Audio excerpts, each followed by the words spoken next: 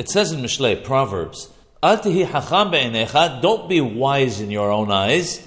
Yerayeth Hashem, fear God, v'sur merah, and keep away from evil.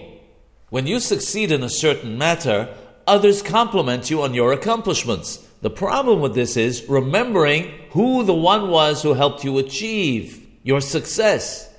The tendency is to think that it was your wisdom and to forget about God. Therefore, even if in the eyes of others you are wise, don't be wise in your own eyes.